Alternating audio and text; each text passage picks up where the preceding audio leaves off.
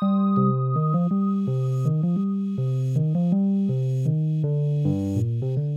and welcome to Wednesday in Westeros. I'm Todd A., and joining me tonight is... Not Taylor. Oh, wait, no. Emily. Yep. Emily Kelly.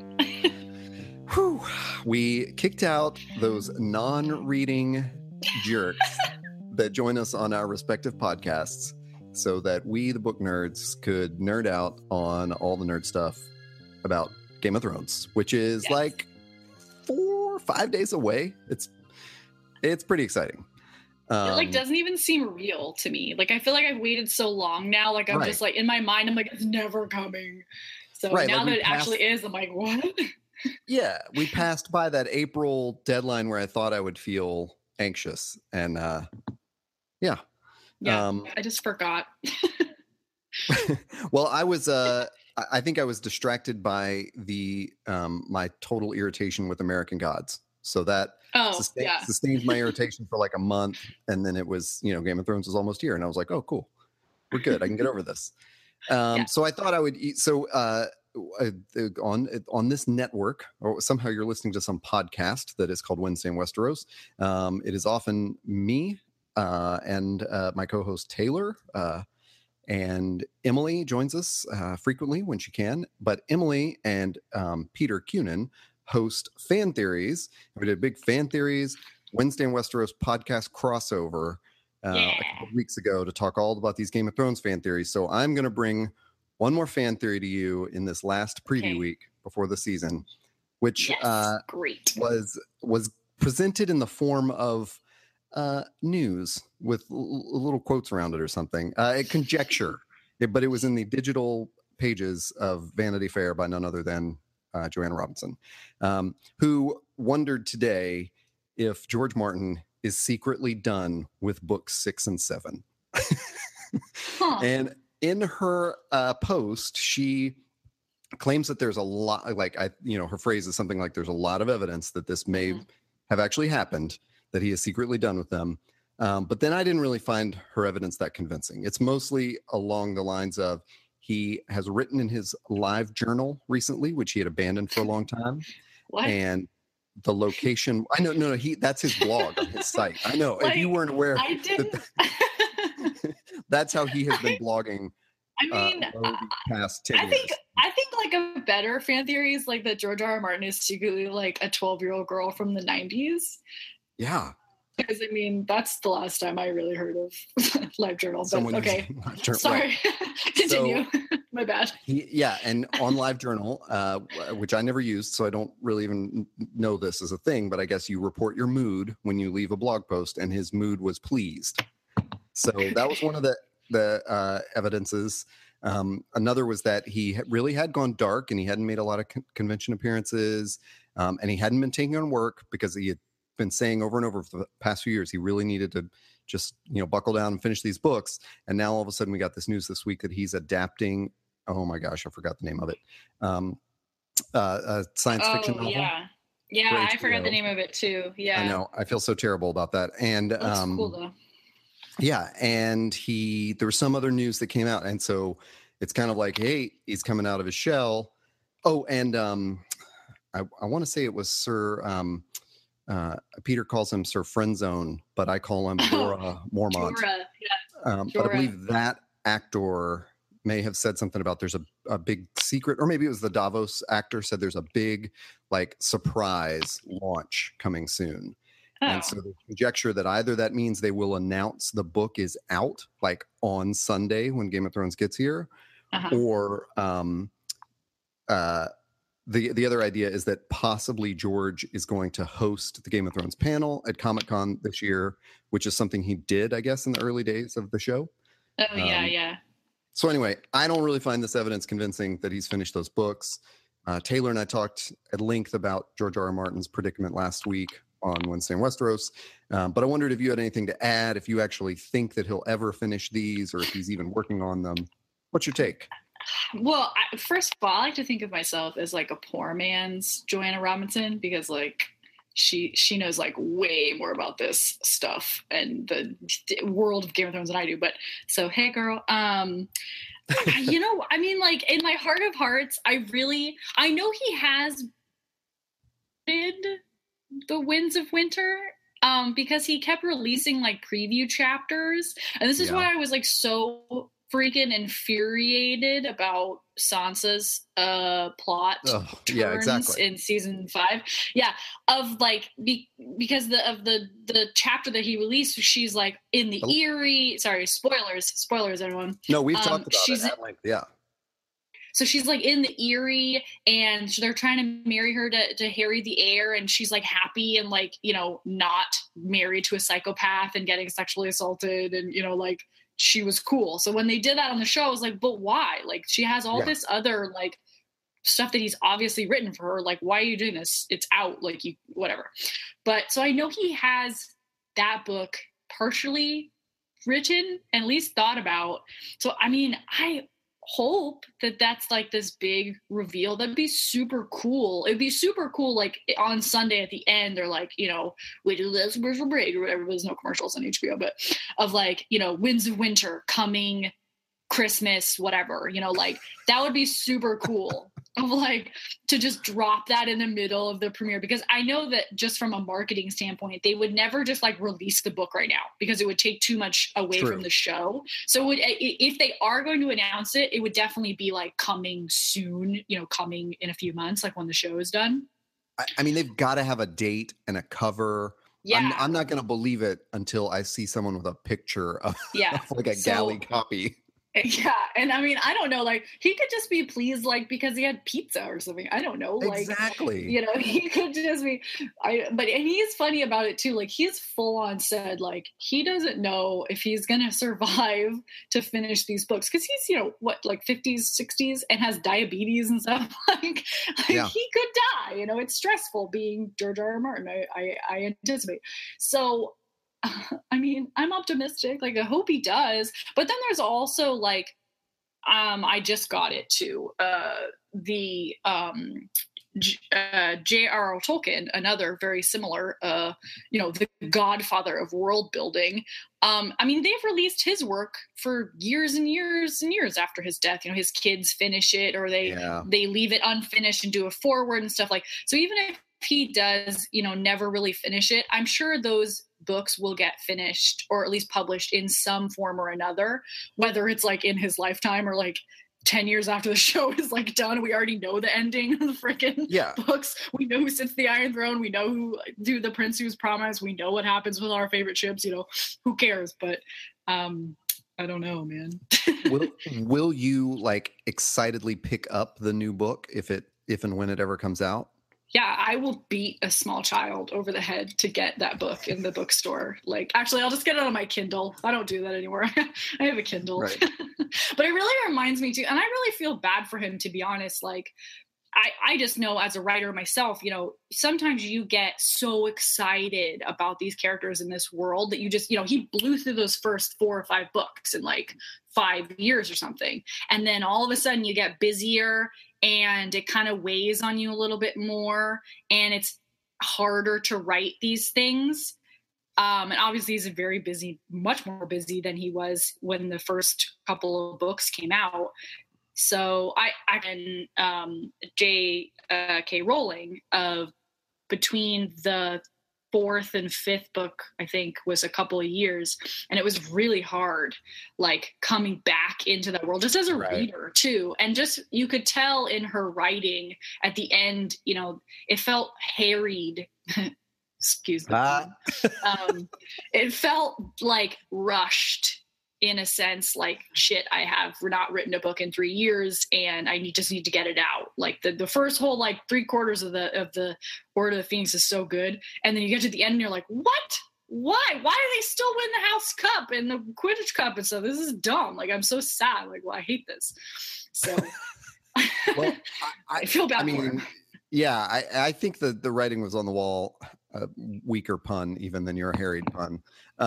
With those 4th and 5th books, like he definitely kind of lost the plot, and there's that big sort of, isn't there like a long explanatory preface in one of them about like in number 4 about how he had to split the book up and he ended up pulling the chapter. I don't remember. There's this other dude that he took a lot of ideas from, who's oh my gosh, I can't remember that guy. Tad Williamson, maybe. Another author. I'll frantically Google it when you start talking again. But I know he has this trilogy that's very similar to Game of Thrones, and his in one of the books there's a really funny long like author's note about.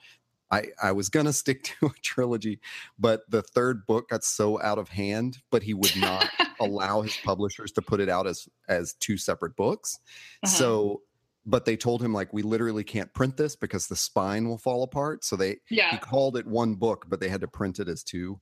And, that's funny. I know George Martin has had those same conversations with.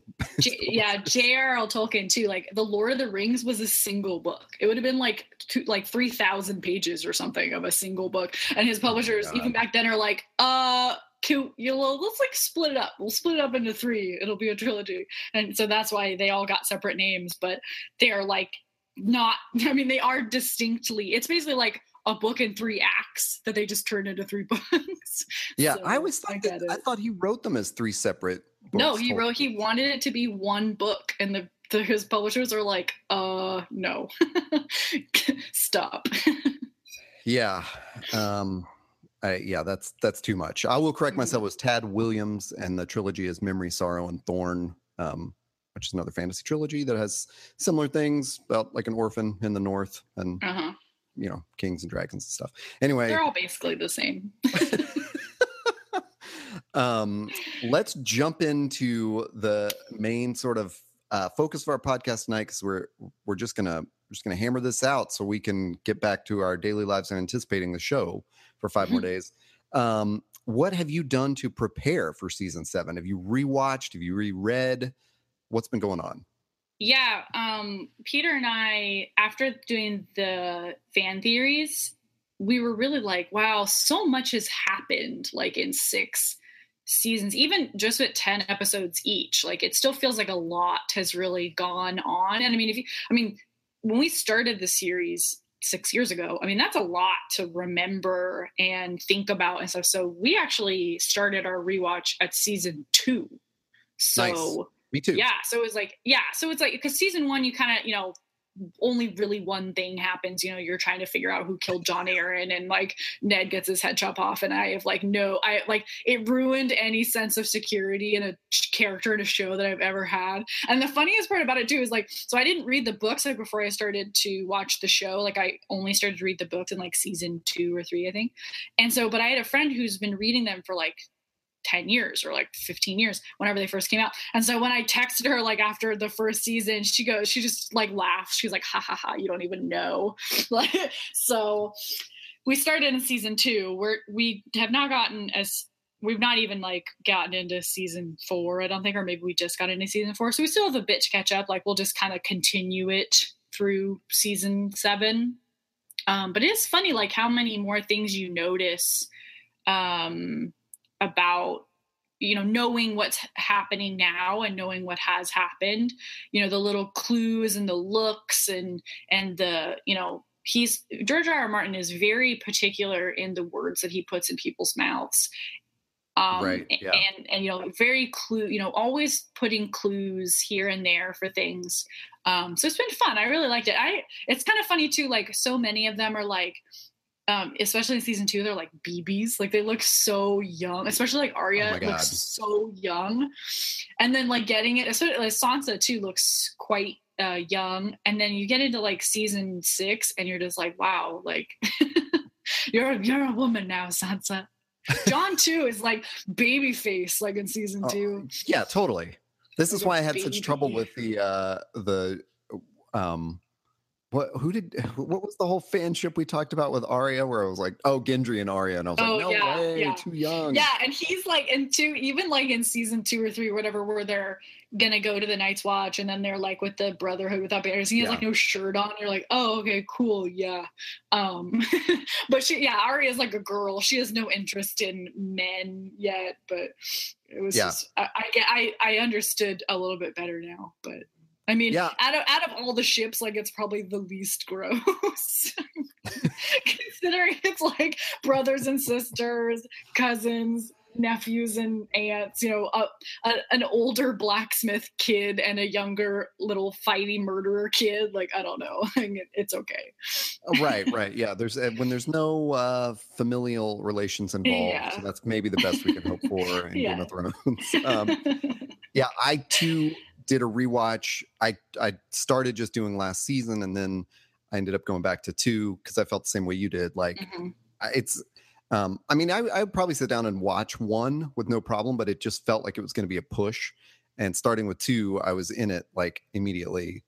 And I did make it through, all the way through 5. I did skip the 1 episode with Sansa and Ramsay's wedding night. It's my least favorite. Yeah, exactly. And I'm with you on like all the stuff you pick up. And Taylor and I talked about a little bit last week about how the showrunners have done this. Like, I can kind of appreciate all those moments where I was frustrated as a reader watching, the seasons that were on book. I can kind of appreciate what the showrunners were doing, which was they knew the end goal and they had to service this plot all along. So it's like I can kind of see, like, they kept the pieces moving in the right direction, even if they had to like change them a little bit. And that, I don't know, it gave me a better appreciation for that, but it also gave me a much harsher view of season 5 as a whole, because I think previously I thought season 4 was also kind of shaky, but having rewatched it, I was like, holy shit, no, that whole season was so solid and crazy. Like, so many important deaths, Oberyn and Tywin and Joffrey, and like so much crap happens in that. And then 5 is like a real like letdown, the whole thing. So not that, there's really good parts of it, but the whole tone changes. Yeah, for sure. Yeah. I totally, as soon as how I got into the show was like before season 2, we were like, it was like Easter weekend. We're like, let's watch the show that everyone's talking about. We'll watch the first season before season 2 premiere, and then watch season 2 premiere. And so when season 5, like I forget whatever the wedding episode is, like maybe the 3rd or 4th episode. Actually, I think it's like the 5th one. I think it's right in the middle. Okay. I had to take a break. Like, I had to take like 2 weeks off from watching the live show. And you're talking about the Sansa Ramsay wedding night. Because I was just too disturbed by the whole thing. And I'm not alone. A lot of people boycotted the show after that. I stopped watching that whole season until the whole thing was done after that episode. Yeah. We took like a 3-week break, I think. So we came in, we binged like before the last 2 episodes, but I needed like a breather. And so, but I think too, like that's when season 6 came out, it sucks that all these really bad violence against women and sexual violence plots have to happen. They don't have to happen is the most horrible thing about it. But it really does. Season 6 really made me not appreciate it, but you can't have the light without the dark. If Sansa hadn't gone through everything that she, as much as Sansa had already gone through so much horrifying stuff, for her to finally get that, like, that moment of where she has finally come into her own and gotten revenge, and not just revenge on Ramsay Bolton, but kind of revenge on anyone who has doubted her and anyone who tried to hurt her in past seasons. It made it so much more gratifying, I think. And Brienne too. There's a lot of really, and Dany, there's a lot of really good storylines in season 6 that hopefully will carry through into season 7, because I would hope that the showrunners and the writers, they kind of learned from that dark place that was season 5. But yeah, the thing, we're kind of getting on a tangent. I'm sorry, but no, this is all about tangents. The thing that I was really the most surprised about in my rewatch was how fucking cold Arya was, like from the get-go. Oh my God. No and I forgot about like all the just like all the really dudes that she killed.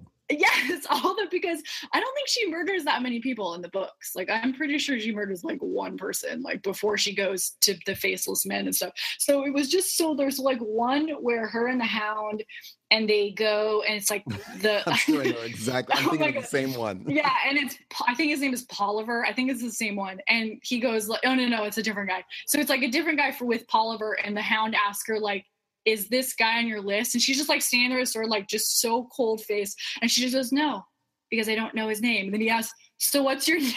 Yes. And then she just stabs him through the heart.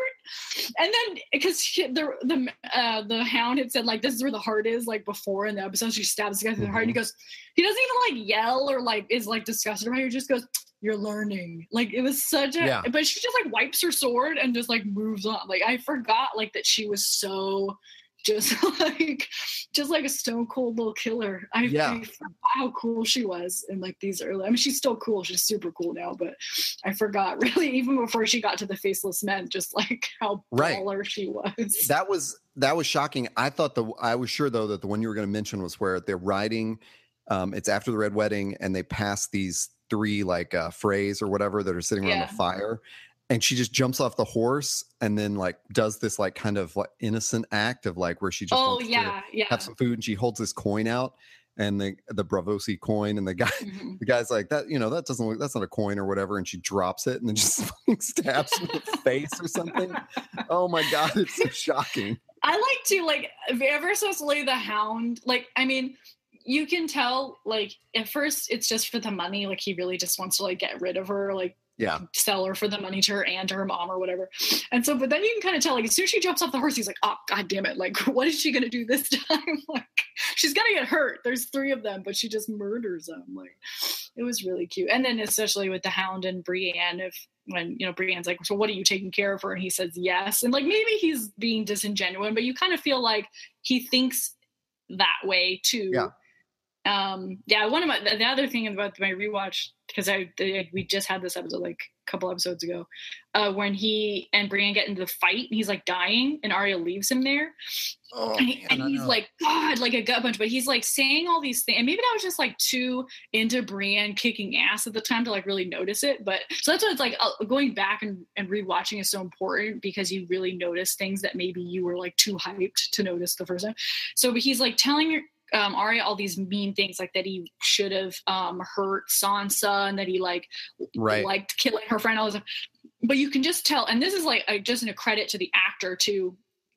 You can just tell like this, there's such a softness in his face that has nothing to do with being hurt. Like that it's just that he doesn't believe any of these things. You know, he's just a product of his environment and having a horrible brother and father and stuff, that it hurts him to say these kinds of things, but it's the only way he thinks that she'll get to, you know, that she'll kill him. Yeah, that she'll kill him and give him that mercy. Yeah, is that moment too, where she walks off, was so much colder on my rewatch, because I just watched the whole season of them sort of forming that bond. Mm-hmm. And I think just having that gap between 4 and 5, or I guess she leaves him in 5, I think 4. I think it's 4. Is it 4? Well, yeah, it's like at the end of 4. Oh, okay. Yeah. That's when she goes down to the ships and so oh my God, she's been in Braavos for 2 years? Yeah, I'm pretty sure. I might be. Yeah, I think season 4, because Joffrey's dead. Yeah, I know. Season 5 was like really, it was like it felt longer than I know. It's so weird to try to piece it together, because also in season 5 is where we didn't even see Bran and Hodor the whole season. Oh, yeah. That they were just. So that was another reason it was like kind of dark. There just wasn't anyone learning their new skills. It was just people dying. By the way, if you guys listen to the fan theories, Todd's favorite fan theory was that Bran eats Jojen. And so when we got to that part where he dies, we were laughing so hard. I was like, when I rewatched his death, I was like, wait, so do they just eat the bones? Go back for the meat. Yeah. Because like like the child of the forest like firebombs him or whatever. But we were just laughing so hard. Like I'm crying laughing right now, just like thinking about it. Yeah, I mean, the show pretty much dispenses with that theory, but Brand definitely eats Jojen in the books. Yeah, but I think I kind of want to hope so. Yeah. Besides watching the show again, obviously I'm not going to get cut off. I was rereading like the end of A Dance of Dragons too, because I'd read it like 2 years ago, and so it's like, oh wow. Yeah, most of the plots in the books have come to pass, but there was still like some Greyjoy stuff that I needed to catch up on and some Bran stuff. And then the stabbing of Jon, like at the very end of the book. Oh man. Yeah. That's a great segue for my next question. Okay. But just to start with that death of Jon, I remember basically grudge reading those two books at the same time that my friend Meg, whom I've mentioned on this podcast before, because she's the one who recommended the books to me. We were basically in the same spots for those books, but she finished 5 like a week or so before I did. So, she's kind of like texting me all week, like, what point are you? What's happened? And I describe it to her. And then I just get to that point and I text her like in the middle of the night, like, what the fuck? She's like, oh, yeah, you finished. And I do remember in season 5 after, because I'd stopped watching after the Sansa rape scene. I was like, I'm too close to this show right now. Yeah. I'll just wait till all the episodes are out and then I'll watch them, hoping that it would kind of redeem itself for that bad choice. So then I had friends who watched the last episode when Jon gets stabbed, and then they're all texting me, what the fuck? And I thought, like, this is so perfect. It all comes around, Yeah, that's what I did too. Like, I wasn't done with it. I maybe started it. I don't remember when season 5 came out. So yeah, so when that episode happened, I think we watched it like later at night. Like we didn't start it like right at 9. Like we started it at 10 or something. So it's like 11 or like midnight at night. And so like I said, I have one friend, Becca, who had read the books like a long time ago before the show came out. And then I had another friend, Casey, who had read them just before the show and then kind of like concurrent with the show. And so I texted both of them like at whatever 11 or like, no, like, what the fuck? Is Jon dead? Like, he can't be dead, right? Like, he's gonna come back. Like, what the? How would they do that? And so they were like both like laughing, like, oh, because she hadn't watched. One of them hadn't watched the episode, and so she's like, oh, did that happen on the episode? And then they were like both like, yeah, in the book. So I'm like, what happens like in the book? Like, does he come back? And like, no, we don't know. Like, this is like the end of like, it's like the end of the map, right? Like, there be monsters. Like, they didn't know either. This was the first time that they didn't like know what would happen. And that was kind of like the fun part of the show too, of like for long time book readers, like you're finally getting to find out some of this stuff. And obviously it's not totally aligned with what the book, with what Winds of Winter might have, but you can trust that George has told the showrunners basically what will happen. So, but still it was like, I felt bad for like, what the mother? Jon can't be dead. When I made my when I broke up with the show during that season, and some of my friends just thought I was being a whiner about it or something, or too sensitive, and I knew in the back of my head I kept thinking like, yeah, but you don't know what I know. You don't even know. And so I had such like a Schadenfreude kind of thing in the back of my head of like, oh, I'll know when you hit the last episode. Oh, I'll hear about it. That's what my friend meant. I still have one thing to lord over you. When Ned dies, and she's like, you don't even know. Yeah. Every character you like will probably die at some point, or get stabbed, or like threatened with death. Okay, like this is what it is to be a Game of Thrones fan. Right, exactly. Well, that was my next big question was, is there anything that we as book readers know that has not yet been revealed that we can talk about, either in like guarded code words or but I mean mostly it's just to pick your brain, because I think that all that we've seen are little there's all these little side stories and stuff, and the showrunners have really done I mean, they've really done a good job, because 4 and 5, those books wander like crazy. Yeah. So the There's a showrunners lot really, of like, minor characters with like really bitty subplots and stuff. yeah.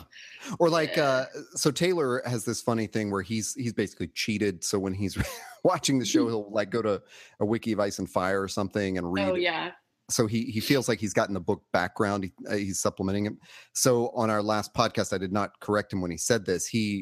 I had mentioned that Lady Stoneheart shows up to hang Brienne, or she does hang Brienne after she's shown up, which actually you had mentioned on the Fan Theories crossover podcast. Mm-hmm. And I guess Taylor didn't actually know the reasoning behind that, so it's things like that. Like he just knew that detail happened in the book. So I think he actually thinks Brienne is maybe dead. Sorry, Taylor, I didn't correct you on that. But so I think there's little things like that. Like there are these side quests where Brienne and Pod have then traveled, and do they meet the Grave Digger? I don't even know, but we think that might be the Hound, and they've already brought the Hound back. Yeah. So we know that whole side plot's going to disappear. And, it's just things like that. Like these details have become more and more superfluous as the show. Yeah. And I feel like it's not so much like that there's things in the books that haven't yet happened in the show. It's more like there's things in the books that will probably never happen in the show, which is really a bummer. Exactly. Yeah. Yeah. Like there's so many, like, one of my favorite characters in the book, and she's kind of minor, but like the storyline was super cool, was Arianne Martell. Right. So she's the eldest child of Doran Martell. And I don't know why I think they just kind of like made Elia and the Sand Snakes more important in lieu of her. Like, I don't know why, because she's super a cool character. And I think too, I mean, it was mostly that Myrcella shows up so very briefly. She shows up a little bit more in the books, but I was really bummed that she never, and like the time has passed at this point because Myrcella is dead. But she was super cool, because it was like this whole other like subplot of like, well, if Myrcella gets married to Tristan, and then in Dorne, the ascension to the throne is chronological, like not gender based. So the Dornish could fight to put Myrcella on the Iron Throne instead. There's like this whole like larger throwing the Martell hat in the ring a bit more than it does now. They've kind of like come full circle with it. There was another like side subplot of another Dornish Martell. One of the middle son of Doran was going to go to try to marry Daenerys, and he gets there and Dany's like, no, thank you. Like, you seem like a nice kid, but you're not really my type. Like, sail away, please. Yeah. And there's the little Aegon plot or whatever. Yeah. You talk about that. My laundry alarm's going off. Let me turn this off. I'll be right back. Okay. So the other like big book plot that is missing is, so we talked a lot about this on Fan Theories of like who is the third head of the dragon, because now it's been confirmed, and I will fight anyone who says it's not confirmed, that Jon is physically fight me. I'm Irish. I'm very scrappy, always ready to fight. That Jon is the son of Rhaegar Targaryen and Lyanna Stark, so that he is kind of this last.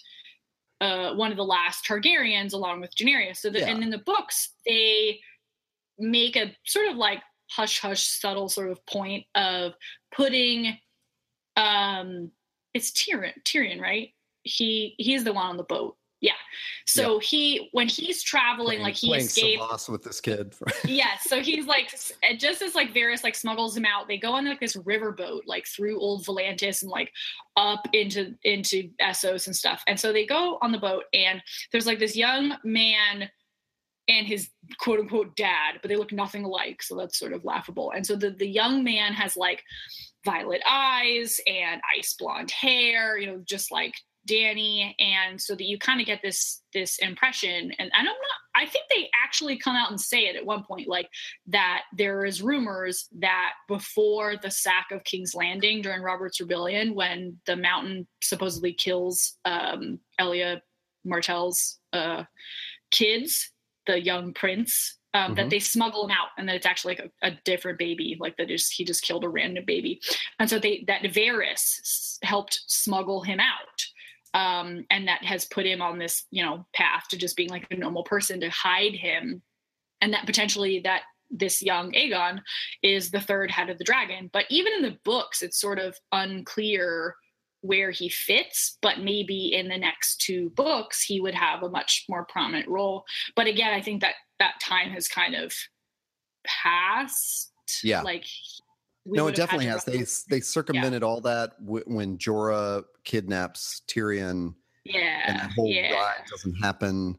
And there's that whole character, and which I'll John Connington or something is also on the boat with them. It's literally just hundreds of pages of Tyrion playing Sivos, which is this chess game with this kid. Yeah. And so like, but that's really the only other thing. And that, well, the only thing that I can think of now, but I don't think it'll come to pass because of the events of season 6, was that Euron Greyjoy was also like, I'm gonna sail across the sea and like marry that dragon lady. Yep. And then we don't know if he really did or not. He really like what happened with that. So, but I think now that Dany is with Theon and Yara, right, he probably will not. I mean, he made it seem though, like, to be honest, he was like, she will marry me or else. So maybe even if she's aligned with his niece and nephew, he will still think like, we're going to get married. Well, he does say that in the show. And then Yara tells Daenerys something. I think in their conversation, she says something about that to her. Yeah. Oh yeah, that's right. That's kind of put her on her side, on their side, you know, like he's coming over here to just claim you. It's, but honestly, Danny's like, good luck. You're totally right. There's more stuff that we know from the books that is not like decisively not going to happen because, for example, like Tyrion hasn't even met Daenerys in the books, which shocked me to relearn that fact. So you can tell, like, if the showrunners are taking their cues from like an outline that, you know, Martin gave them, they've already passed like everything that, you know, that is in the books. Yeah. But well past it. So, what, you know, with that, given that in mind, like what you know from the books and everything else we've talked about, what are you most anticipating for this season? Is there anything you really want to see happen? Well, I know because of screenshots or set photos that Dany and Jon meet finally. So they meet. What it looks to be is perhaps Eastwatch by the sea, which is it's like the port on the very edge of the wall. But it could be wrong. It's kind of hard to tell, but that would be the most logical sort of area for them to meet, probably. So I'm really, and that the Stark children, that finally Arya comes home. You know, that finally Arya and Sansa are back together in Winterfell, and that Bran also tries to make it there as well. And then Jon, I mean, we can count him, I suppose, but he is half Stark. Yeah. But I mean, I don't want to like pull away from like the main, the other points that you are anticipating, but just as a side note, I know we talked about the sort of Daenerys Jon ship in the Fan Theories podcast. And I later on remembered this thing that I think I know. So can you confirm that either in the books or the show, hasn't someone explained to Daenerys that she will never bear any more children? Yes. Yeah. Okay. So it was like, she is the last of the Targaryen line, in other words. Yeah. Yeah. And so it's kind of sad, to be honest. I mean, it's really sad for her, that's what she always thought to kind of, the last dragon. So it's you kind of maybe want to root for Jon to be with someone else, I suppose, that he could kind of carry on the line. Not as, whatever, quote unquote, purely as Daenerys with that silver hair and the violet eyes, but that she, after she lost the baby, from magic and stuff, they have said, that she can't ever have kids. So that's like her thing. So in the book, she it's like a monologue because it's written in her perspective. She talks very openly that any marriage that she has doesn't really have to be like for love. Like she definitely loves other people she could love again, but that it would be more of a political marriage. Like she thinks about marrying, he has a really complicated name. Hizdahr Zolorak. Yes. Yeah. Like, oh, maybe I'll marry him. But he's cute enough, I suppose, but she doesn't really like care so much about finding a Right. husband and having children. You know, she's solely focused now on taking back what she thinks is hers, and that's the Iron Throne of Westeros. So I hope in season 7 it'll be, I think season 7 unfortunately will be a lot of setup for season 8. Oh. I don't think we'll see a lot of like the final good versus evil battle of, you know, the White Walkers versus the living until season 8. That's what Taylor thinks. Oh. Yeah, because I mean, it just kind of makes sense, like from a, you know, a good writing standpoint. Like you want to save that kind of stuff for the very end. But so I think a lot of it will be set up and kind of tying up a lot of loose ends, which is totally fine. Like that's going to be cool. I think we're going to see probably half of the deaths that we saw like coming up. Like a lot of people will survive till the end, like into season 8, but I think we'll still see some pretty significant deaths in season 7 to set up for season 8 of, you know, who's going to be on the Iron Throne and who's going to lead the army of the living. And yeah, it's kind of hard. You know, it's funny too. Like it's so hard to guess at this point because we really are in uncharted territory. But that's the only thing I can really think of, like that probably we won't see very many epic battles like we did Battle of the Bastards until more towards season 8. Right. And I think what I'm anticipating, even though I want to see big battles and, you know, big computer animated dragons and stuff like that, Mm-hmm. I think I'm primarily like interested in anticipating like how are they actually going to move all these pieces around the board now, because like you mentioned, if Jon and Daenerys meet up at Eastwatch on the Sea, I wonder, is that going to be like if that scene or those set photos, is that an episode that is very near the end of the season? Because I would hope that she lands at Dragonstone and at least sort of lands in the middle of Westeros to begin, yeah, that's true, actually sort of conquering things. And when we've seen the Dothraki horde running across the, you know, the plains, it's definitely like the plains. It's not the snowy north. Yeah. And there's a crazy battle that we've seen like a hint of with the Circle of Men, where it's like Jon and the Brotherhood Without Banners and Beric and the Hound are with him. And I'm very interested in that. And, you know, what exactly is going on there? Because I kind of hope we do get a lot of battles with the White Walkers. I hope that's happening this season. I know that it can't be the big, you know, end all be all, but yeah, I don't know. We're kind of in a funny place too. Yeah, like plot wise, they have to solve the problem of the infighting in Westeros first before they can solve the problem of, you know, ultimate death, ultimate winter. So I think like that's kind of what I mean of like loose ends. Like you kind of have to, you know, Cersei will probably have to die probably towards the end, because they'll need someone on the Iron Throne who can pledge troops to fight the dead, you know, to fight the winter. And there's still a lot of people in play. Of the Dornish are now in it, and Highgarden's just had both of its heirs murdered. Like, there's a lot of things that still need to like be addressed in season 7 before we can even like get to, I mean, the White Walkers aren't even like at the wall so much yet. Like they're not like banging on it like, hello, we're ready to conquer Westeros yet. Well, I have a question about that though. So having freshly rewatched this, rewatched the episode called Hardhome in season 5, which was, you know, before Jon gets murdered, he leads this wildling troop to Hardhome so that they can rescue as many wildlings. But it's very confusing for book readers because this is discussed in the books, but nobody sees it happen. It's just like they kind of made it up. But there's a big part of that scene. And it's funny too, because everyone remembers this episode as like one of those great battle episodes, but honestly, like 40 minutes of the episode or more has nothing to do with this. And it's like just all like 20 minutes of insanity at the end. And the battle's pretty insane, but the most insane thing is that the Night King sort of like raises his arms and all the dead from the battle, you know, their eyes start glowing and they all rise up.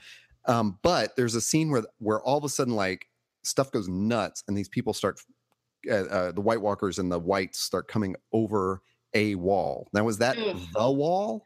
No, I think it was like the like construction of Hardhome. Like when the when the Night's King like holds his arms out, like, come at me, bro. He's like on the top of this cliff, and Right. so I think it's like a more like an ice cliff of where they are, and not the wall. I mean, the wall is 700 feet high. Good point. Like they're going to need a lot of White Walkers, and I think that would be in season 7. I kind of anticipate, we'll see a lot of glimpses at what the White Walkers are doing, of forming their own army, and that could be really getting their own shit together. Yeah, because we've seen so like not enough with them. That was always like the first time I saw them in the book, I was like, I want to know more about this. Like, and it's kind of hard because they're not mindless. I mean, the zombie ones are, but obviously the Night King and his lieutenants or his generals or whatever, they have a purpose and understand each other. It would be really interesting to see a little bit more of them and kind of like why they're doing this and who he is and how they make the other White Walkers, because obviously he can control the dead, but then we see in season 4 with Craster's baby that he just touched a living baby and turned it into a White Walker, or have whatever, the blue eyes little baby. So I hope that we get to learn more about them before we have to watch them all get, battled. Because it's kind of like, that's the last really big missing piece of the puzzle of like, what are these things? Why are they doing this? Grievances. Yeah. You know what? Probably they do. They're like, let's hear them out. Let's reason with these guys. Like, look, it's very fucking cold out here. Like, we just want to go where it's slightly warmer. Okay. Like, that's all we want. Yeah. Yeah, cool. Look at our skin. We're desiccated. Our bones are all showing. Yeah, I what's fascinating also about Hardhome is that there's a lot of scenes, or at least up on that cliff, you see all the lieutenants on their half dead or their undead horses, and all these Whites and White Walkers. They have this like extraordinary command of tools, and like they know to go after the obsidian. That's where John and Sam are like, get the obsidian out of that little storage house over there. John learns that his Valyrian steel sword can make them disintegrate, but they don't know how to work boats. They're like the boats are like 10 feet away from them on the shore, and they just give up. Everyone knows boats, zombies' weaknesses. Okay, like they don't want to be a part of that. Then why isn't The Walking Dead building like a seafaring home? I don't know. Right. That's a good question too, and because like all these things have to be sort of solved, right? In a short amount of episodes too. Like, remember, this season will only have like 7 episodes or something instead of 10, so it's 3 less episodes than we usually get to solve all these questions. And then I think season 8 has like even less, 8 or something. Yeah, it's like 6 episodes or something. So I think it'll be a very, very fast-paced season. And the showrunners have said this too, like things that usually take 4 episodes or 2 seasons are going to happen in 10 minutes now. Like they're just going to start. Like, this is like the last season of Lost. Like the season 6 of Lost, it was like smoke monsters this thing, and like this guy's not dead, and you're all in heaven now. Done. Season out. I think that is it's a great place to wrap up on. And I'll say, we began this by talking about what we did to prepare, and if we rewatched. And at this point, when you're listening to this on Wednesday, July 12th, you don't have enough time to watch all the episodes unless you call in sick to work. Yeah, unless you're like a hermit and you don't need sleep. About 14 episodes a day. You're not going to make it through the entire rewatch.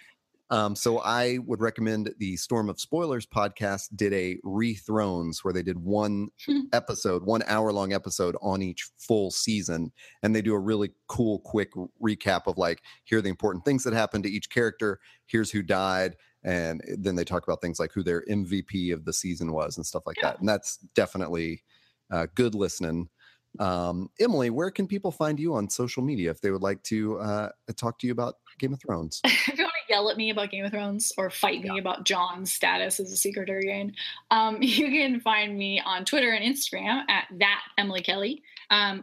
Todd mentioned it at the top of the show, but you can also listen to my podcast here on the There Network, Fan Theories, and that's with my partner in all things, Peter Cunin. We do that once a month, and our last one was on Game of Thrones. So if you want to catch up on a few Game of Thrones fan theories, which we cover a lot, might be beneficial and maybe a look forward to into this season. You can find that on the There Network, just as this podcast.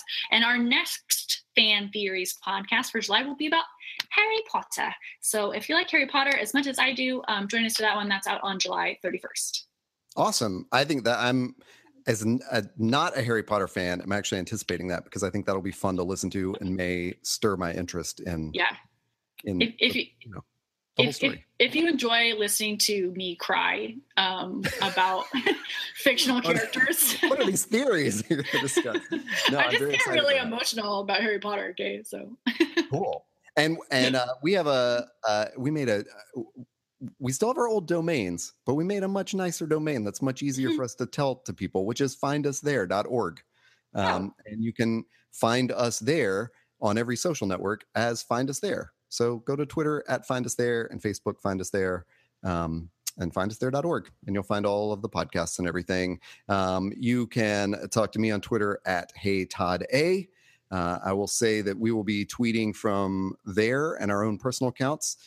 Possibly, Emily, I haven't even told you about this. Oh. We will always be using the hashtag Stupid Sword Chair, which is an Emily Kelly coined term for what this whole show is all about. Game of Stupid Sword Chair. So next week, we are going to have our first episode. This is so exciting. Our first episode of season 7. We will regroup then to talk about it. Until then, Emily, 7 blessings, and I will talk to you soon.